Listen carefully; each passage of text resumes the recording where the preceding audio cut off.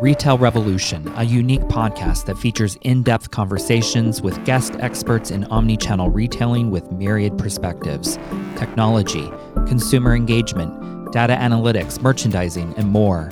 We pay special attention to current socio-political issues and challenges and their implications on fashion retail, as well as opportunities to innovate and rethink retail's future. Visit retailrevolutionpodcast.com for more information, including full transcripts, and follow us on Instagram and LinkedIn at Retail Revolution Podcast. Retail Revolution is produced by Joshua Williams and hosted by Christopher Lacey. Both are assistant professors in the Fashion Management Graduate Program at Parsons School of Design. Hello and welcome to another episode of Retail Revolution Podcast. I'm your host, Christopher Lacey, and I'm very excited to bring to you a guest who is director of the Fame Center and is a leading fashion industry attorney, an adjunct professor of fashion law at Cardozo Law, and co-editor of the seminal text on the subject, Fashion Law, a guide for designers, fashion executives, and attorneys. She is a consultant to fashion companies and has taught at NYU and Fordham Law Schools. She also started the legal departments and was the first general counsel of Kate Spade, Stuart Weitzman, and Seven for All Mankind. And that is only a little of what Barbara Colson has achieved throughout her career. So with pleasure, thank you so much, Barbara, for joining our show today. Thank you for inviting me. I'm delighted to be here. I'm a big fan of yours and of Parsons. Oh, thank you so much. It's great how we met. It's funny how things can be so serendipitous. I said yes to doing something, and then that something led me to you. That's networking at its best. It certainly is. So tell us about you, Barbara, because you've had such an amazing career. And I can't not say this, but I love talking to you right now, especially with so much that's happened politically out of fashion. And to have you on today and to talk to you is just really great, politically, with law and with women in law. Thank you. Well, I graduated from Sarah Lawrence College in 1971. I'm not afraid of talking about my age. And my goal at that point was going to be to go into the theater and work as a professional, which I did for 7 years. I was a professional singer and actress in New York. Well into that 7 years, I realized that I wasn't getting rich and famous. Some of my friends were, and I'm happy for them, but that I needed something else. And honestly, Dr. Lawyer, Indian Chief was kind of my thought. Law school at the time was not expensive. It was about $4,000 a year. I applied to a bunch of law schools in New York and ended up choosing Cardozo because it felt most like Sarah Lawrence in the sense that we had very, very good professors. We had a good friend who introduced me to people. So anyway, went to Cardozo starting in 1979. Hated it at first. Hated law school at first, not Cardozo. And then I found my mentor, a guy named Barry Scheck, who started the Innocence Project. And I thought I was going to be a criminal lawyer. I was in the clinic with him. I had a job offer upon graduation at Legal Aid. I also had a job offer from the Second Circuit as a law clerk, and I ended up taking that at Barry's suggestion to sort of bide myself a few years, and loved that, and ended up not becoming a criminal lawyer for all sorts of personal reasons and life reasons. Life was complicated at the time, somewhat to do with the AIDS crisis. And also financially, working in public service is a sacrifice. And I ended up in practice. Went to work for a small entertainment law firm. Then I went to work for a bigger law firm as a litigator. And then I ended up at a intellectual property boutique firm. And I was hired to do Ralph Lauren's trademark enforcement work. Basically, Ralph Lauren was having issues with counterfeiting and with infringement, and I was basically brought on because I had litigation experience. And this is a lesson I always tell my students, which is starting at a small law firm, not necessarily doing what it is that you think you want to do is always a good chance to get yourself into court, get experience. And this is what led to me ending up at this IP firm doing Ralph Lauren work. That was the beginning of my career as an accidental fashion lawyer. I had no interest in fashion. I was never a shopper. Certainly there were tailors at my family mother's family was Italian, so we had tailors. I had an aunt who made all my clothes. She could copy anything, and I don't think I ever bought a store-bought dress until I was in high school. I was at Ralph Lauren for 7 years, also representing other fashion designers. We represented Coach at the time, and that was the beginning. I left there after 6 years to go to a small firm that was essentially the in-house lawyer for Tommy Hilfiger, doing the same kind of work. Spent a year there, and then I had an opportunity to go what's called in-house, in other words, working directly for a designer, and I was hired by Calvin Klein Jeans to be its second lawyer and handle all of its enforcement work. Calvin Klein Jeans was the most successful of the Calvin Klein licensees at that time. Those were the hot jeans. And I was there for a year and then very, very busy with doing all of our enforcement work, lots of problems with counterfeiting. And then the company was acquired. This has been a big theme in my career, acquisitions, by Warnaco. Warnaco was the huge apparel company which owned swimwear brands and also owned Calvin Klein underwear, owned the license to Calvin Klein underwear, and was the licensee for Calvin Klein Jeans. So we were acquired by Warnaco. I survived about a year, and then I lost my job, as you do often in acquisitions. And one of the cases that I love to teach is the whole case involving Calvin Klein Jeans and Calvin Klein, the designer. That's a very, very well-known case. After kind of recuperating, I got hired through Ralph Lauren by one of its favorite licensees, which was West Point Stevens, the last of the home textile companies in the U.S. Before all of that moved to China and Brazil and Turkey. I replaced a general counsel there who was retiring. Actually, he just passed. I heard last night that he had passed in the last few months. He hired me with one interview. He was just perfectly happy to find somebody who could move into his spot. And I spent 3 wonderful years at West Point Stevens, really learning about the textile industry, learning about sourcing, learning about moving a company from a domestic company to an international sourcing company. A sad story in the end, and we can talk about that when we talk about what the pandemic has wrought. But ultimately, all of that, we closed many, many factories all over the U.S. And I was just a lawyer, so I didn't have anything to do with those kinds of decisions. But it was sad to watch. I ended up getting a job because of West Point Stevens with Kate Spade as the first general counsel. We were talking to the Kate Spade company about doing their home textile line, and I offered to give them some free advice about their counterfeiting problem, which I had seen in Chinatown wandering around. And that conversation, another great life lesson, which is give free advice whenever possible, led to my getting hired by the Spades to be their first in-house lawyer and their first general counsel. I had the happiest 3 years of my life there. Our office was down in Madison Park. We had just the most divine team. It was the original Kate and Andy Spade and their 2 best friends, building a brand, absolutely divine brand, which really took off in the 3 years I was there.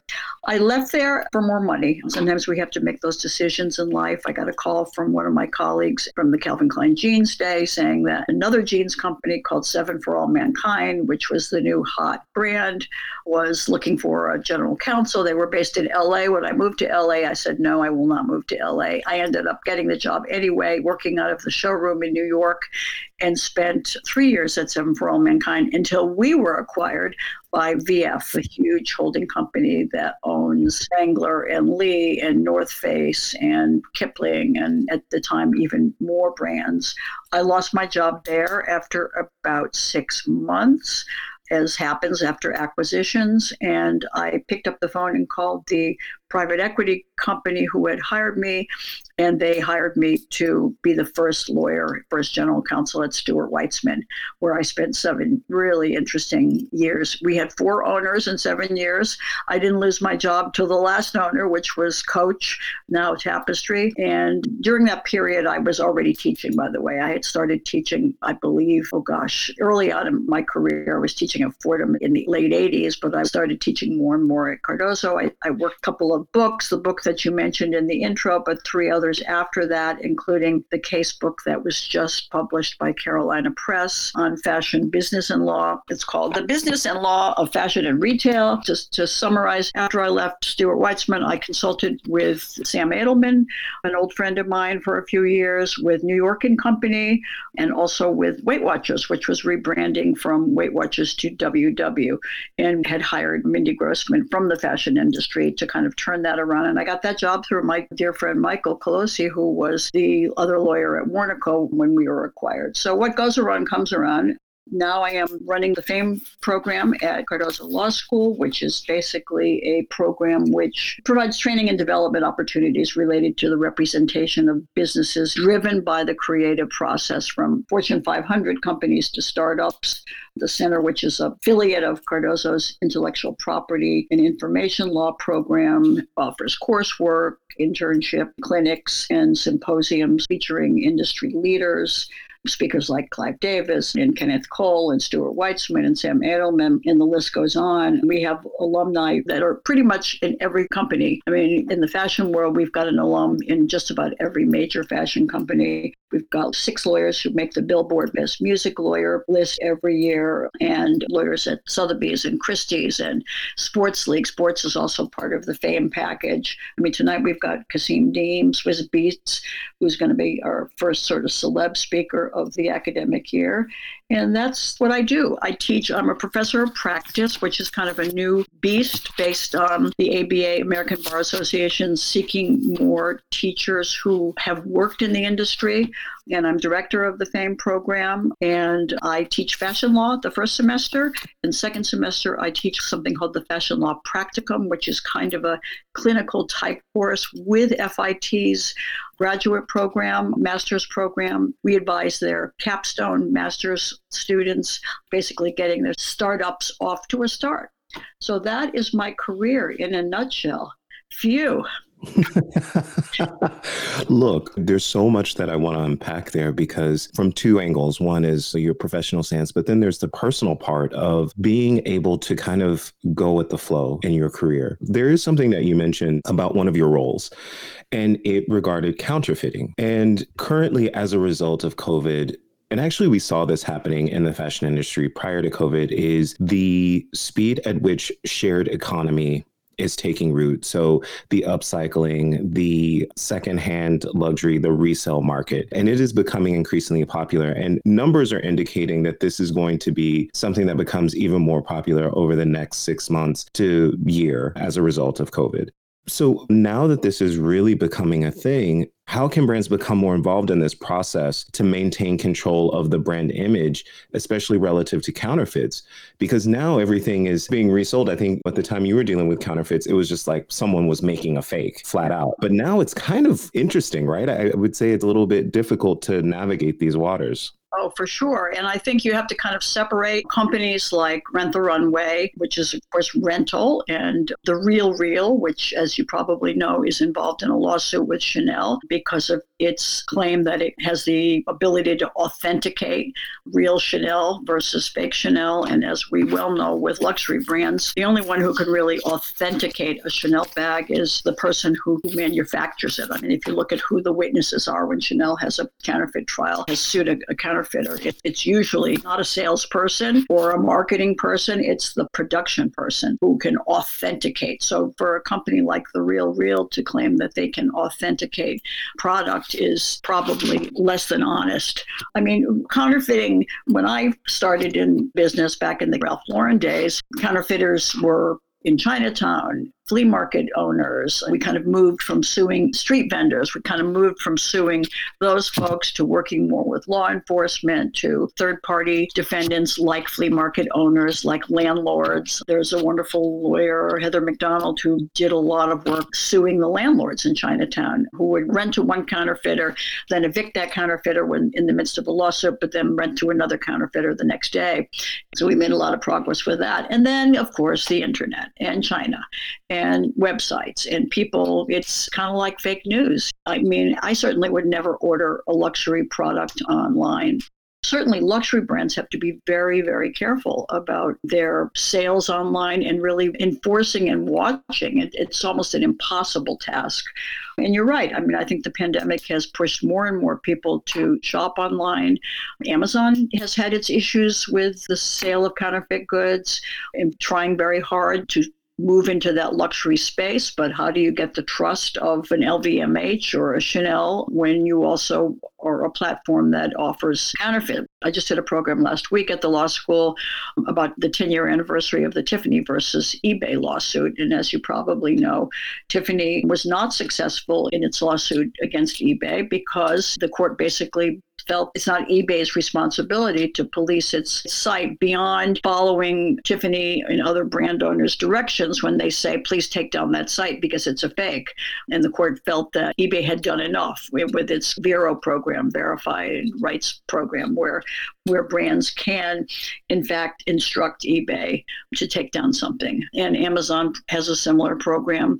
Alibaba has been a huge problem. I'm much more in agreement with the American Apparel and Footwear Association, the AAFA, which continues to put Alibaba on its list of troublesome websites. The problem is complicated. It's not going to get any better. Brands have to spend a huge amount of money and resources, time to enforce. Brands like LVMH do an amazing job, but it's a big company with a lot of money. I think the challenge for smaller brands, and it's one of the things I really, really learned at Kate Spade, which was less than $75 million brand when I worked for them, is joining forces with other brands in the fight against counterfeiters, because I think that's the only way you can do it. I said then, and I'll say it now, which is that we're competitors in the marketplace, but we're compatriots in the fight against counterfeits.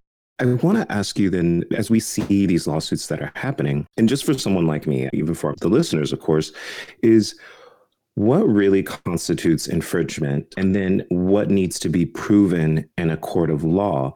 Because to your point, the LVMHs of the world, they have tons of people to back them up with these things. But what we're seeing is many new designers that are coming out, and then you have large companies that are actually kind of copying what they're doing, right?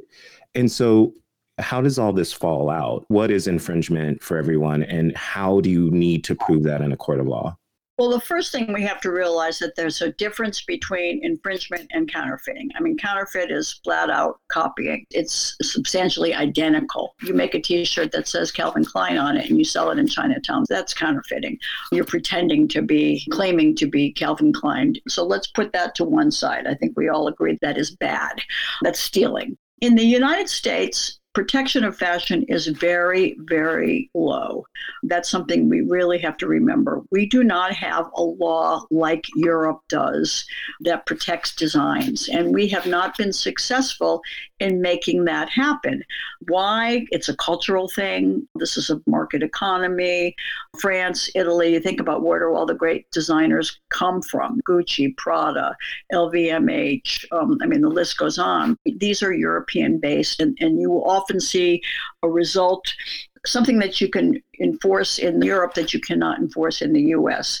So copyright law protects basically in the fashion world just jewelry, like David Yurman, who files copyright, gets registrations for his jewelry, certain fabric, Pucci prints, think something like that. And honestly, not much else. The trademark, of course, is the source. I mean, obviously, trademarks is about consumer protection, source identification. And then design patent and utility patent protects certain aspects, maybe a particular kind of a clasp, or Gore-Tex is protected by patent, that kind of thing. Bottom line is we don't really protect design in this country.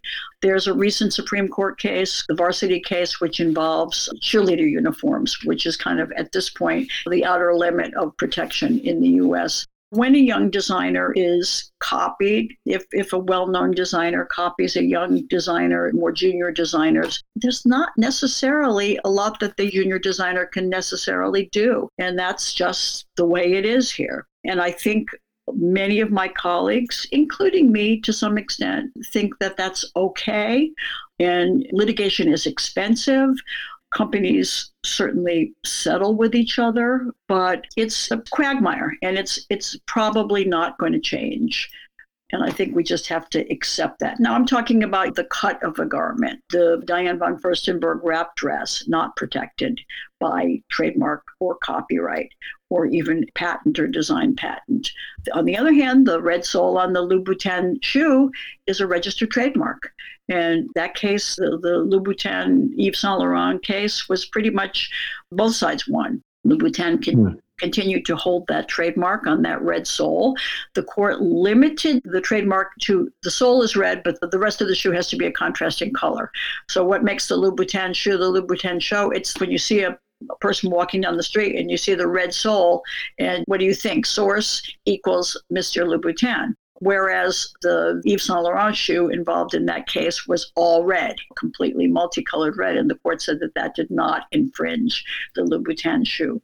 So I'm teaching my 4th class on this very issue today, and I taught 2 on copyright, and we've got 1 on design patent coming up. So these are very complicated questions, and it's what keeps us lawyers employed. Right. And it's actually been going since 2019, is Off-White having difficulty securing a trademark for a product bag. And I think part of the issue with them securing this trademark is the actual use of quotations. Yeah. And I'm not sure how much about this, but from a court's perspective, why is this difficult to give them a trademark on quotation product bag to use for items? I mean, I've just been teaching an old case involving Ann Taylor copying a Coach bag. If you think way back to the 80s, the Coach bags that all of us women bought for our first jobs. I mean, it's pretty much an identical copy of the bag. It's got to do with monopoly in a way. I mean, I think courts do not want anybody to, this is in the US again, to be able to monopolize something that the whole world should have access to. And I'm not that familiar with the Off-White case, but there's another case involving Vuitton, and Louis Vuitton is so aggressive in its lawsuits. And for most of us, that's a good thing because their cases kind of set the boundaries of what we can and can't do. I mean, they lost a case which is similar to this called My Other Bag. A company made a bag and it says My Other Bag. And on the back of it is the Vuitton toile pattern. And on the front, it says My Other Bag. And it's a joke. It's kind of a parody. And a lot of case law has to do with that. But again, I think it's really got to do with monopoly, and nobody should have like the monopoly of the color red. And the Louboutin case at the trial court level almost did away with color. The judge basically said, Judge Marrero in that case, that nobody should have the monopoly of the color red. And think about the Tiffany blue box, or there are certainly colors that are protected by trademark. But courts are always drawing the lines. And it's these big companies that have the money to litigate, to hire really, really smart lawyers to just kind of push that boundary. And sometimes it works and sometimes it doesn't. Depends on the judge. I want to ask you about, and this is an interesting statistic that I saw, which because we're talking about trademarks, we're talking about patents, that women are far less likely to receive a patent than men are. And I was like, wow, that's kind of a crazy number because you don't really think about it. Now, one of the reasons is because more often than not, women have not been able to have as much access to inventing over the years. I mean, obviously, we see that that's changing now, but as far as them applying for patents, they're having quite a bit of difficulty getting them. So are there organizations that are out there that can help business women and women who are inventors to support them and guide them in this quest to get a patent and a trademark? It's interesting because it's not just women, it's minorities. And we have a program. It's funny you should bring this up because we at Cardozo Law School, my colleague Aaron Wright, is running a program looking at exactly this issue. It's a Google grant to examine why more women and minorities are not applying for and obtaining patents and how we can fix this. And I know that has interviewed many, many women patent lawyers. And I mean, I can tell you from my own experience, when I went to work at Amster Rothstein back in my very first professional law experience, this was the firm that represented Ralph Lauren. It was a patent firm, and it was all men. I mean, I was hired because we needed a litigator to deal with the Ralph Lauren issues, which were trademark and copyright, not patent. So I was hired by a patent firm to do what used to be called soft IP, trademark and copyright, with patent being hard IP, I guess, hard science. Patent lawyers have to have a degree in engineering or some science and have to take a special bar. And I suspect that inventors, like those who invent and put together products that could be subject to patents, are people with some kind of technical expertise. On the other hand, in the fashion world, I mean, there are a lot of design patents for various aspects of a shoe, of a handbag, a clasp, a type of dye for jeans. I mean, the list goes on and on and on. And I think it's the schools like Parsons, like FIT, like Pratt, that really need to start teaching. This is one of the things we've been working on with Parsons, by the way, is some kind of a course, a design course, where we're teaching your students along with ours the kind of basics of these things. And maybe that kind of thing would make a young designer from Parsons say, wait a minute, maybe this is a good subject for a patent. And what used to happen in the old days is that you would pick up the phone and call a male patent lawyer. That's changing to some degree. I think it really kind of falls into the bigger picture. Why are there only 3 women on the United States Supreme Court, 2 right now, out of 9? Why are there so few women on boards of directors? I mean, it really gets into a much bigger issue about women in those kinds of jobs. But I think you raise a really good point, and I think it's something that we can work on together, certainly at Cardozo. And I will definitely keep you up to date on the Google project in terms of what progress we've made in fixing this problem. That's fantastic. Thank you. And for me to not have even been aware of the disparity of women, and to your point, women of color, especially, how less likely they are to get patents. Yeah. And the idea is really, if you can become an entrepreneur in the US, that's always kind of been a focus. I think if we were to talk about American dreams, it's kind of the old way of it was to be able to own a home or whatever that looks like. But the ability to also work for yourself and to create is also really important. And I think when you're in school or at this level, or even just looking at your life and you're like, I want to change some things up, there's some things I want to do on my own and become an entrepreneur.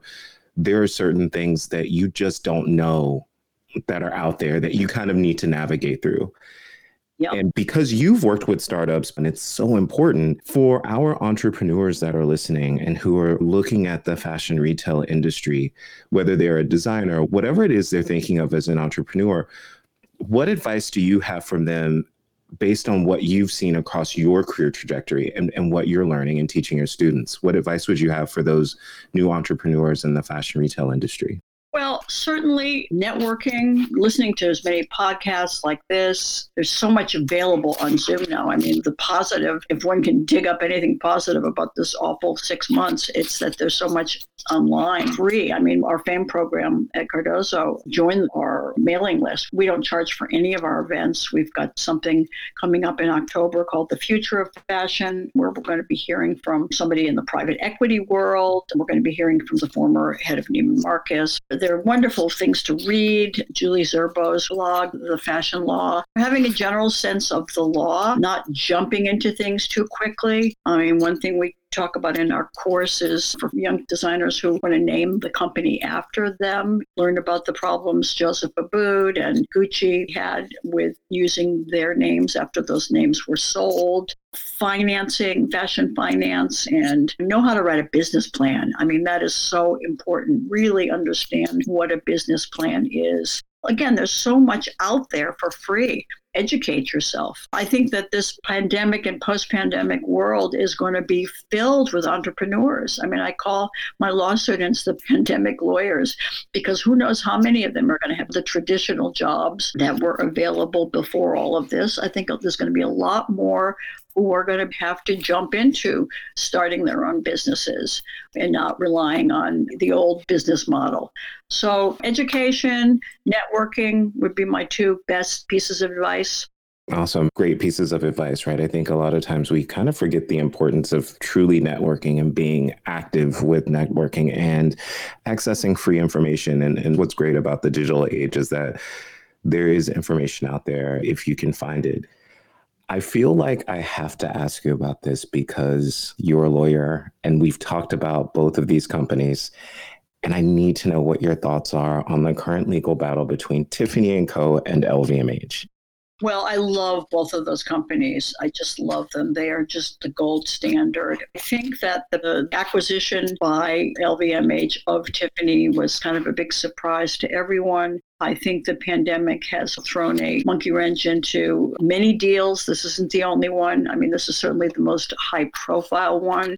But look what happened with Victoria's Secret. I mean, there are other deals that have fallen through. Look, these are two very, very successful companies. I honestly don't have an opinion on either side. I've read about the rumor that somehow the French government had something to do with this. I don't know. I have a house in France and I'm fascinated by all things French, but I don't know what truth there is to that, not living there. We'll see. I always hate litigation and the lawyers on both sides, but we're all sensitive enough not to ask questions that we know we're not allowed to ask. Certainly when something's in the midst of a litigation, but I hope it's over soon and everybody can kind of get back to business. Litigation is never pleasant, and lawyers for both companies have certainly sat around tables that I've been around and are very harmonious and get along well, but this is life, and we often have to take up battles that our business people want to take up and kind of bite our tongues and do what we have to do. Yeah. And that's the thing. Litigation is not fun and it's very expensive.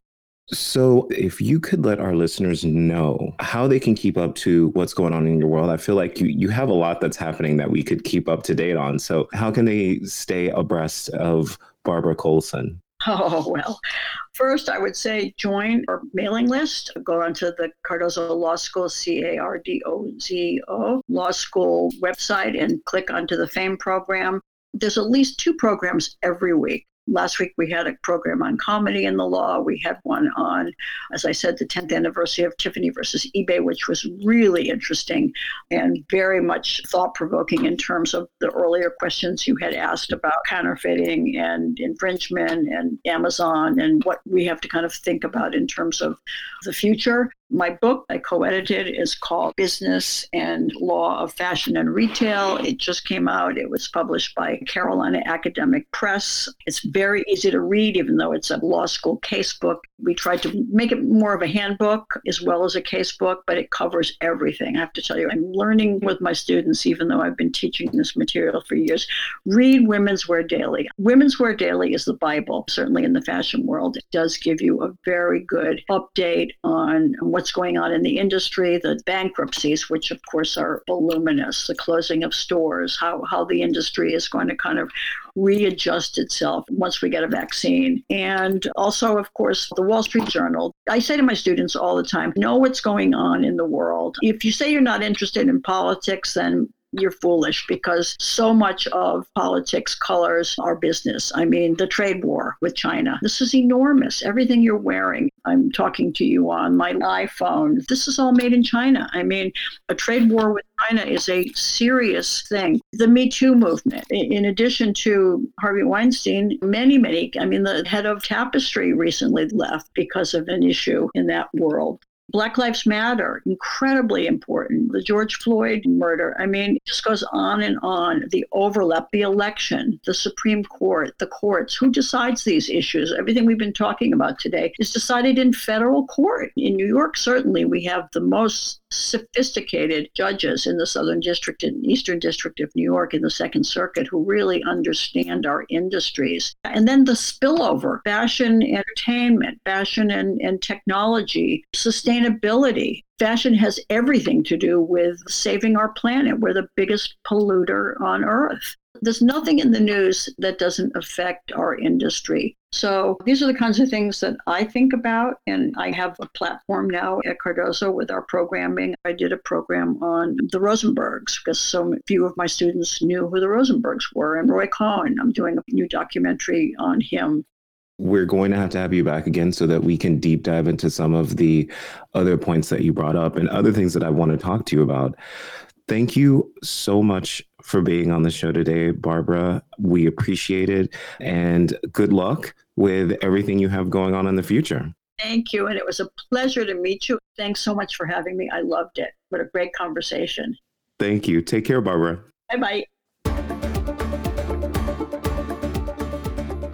Thank you for listening to this episode of Retail Revolution. A very special thank you to everyone who has helped make this podcast possible. If you'd like to support the work we're doing, please visit our show page at retailrevolutionpodcast.com and click on the donate link. Our theme music was composed by Spencer Powell. Be well and stay tuned for our next episode.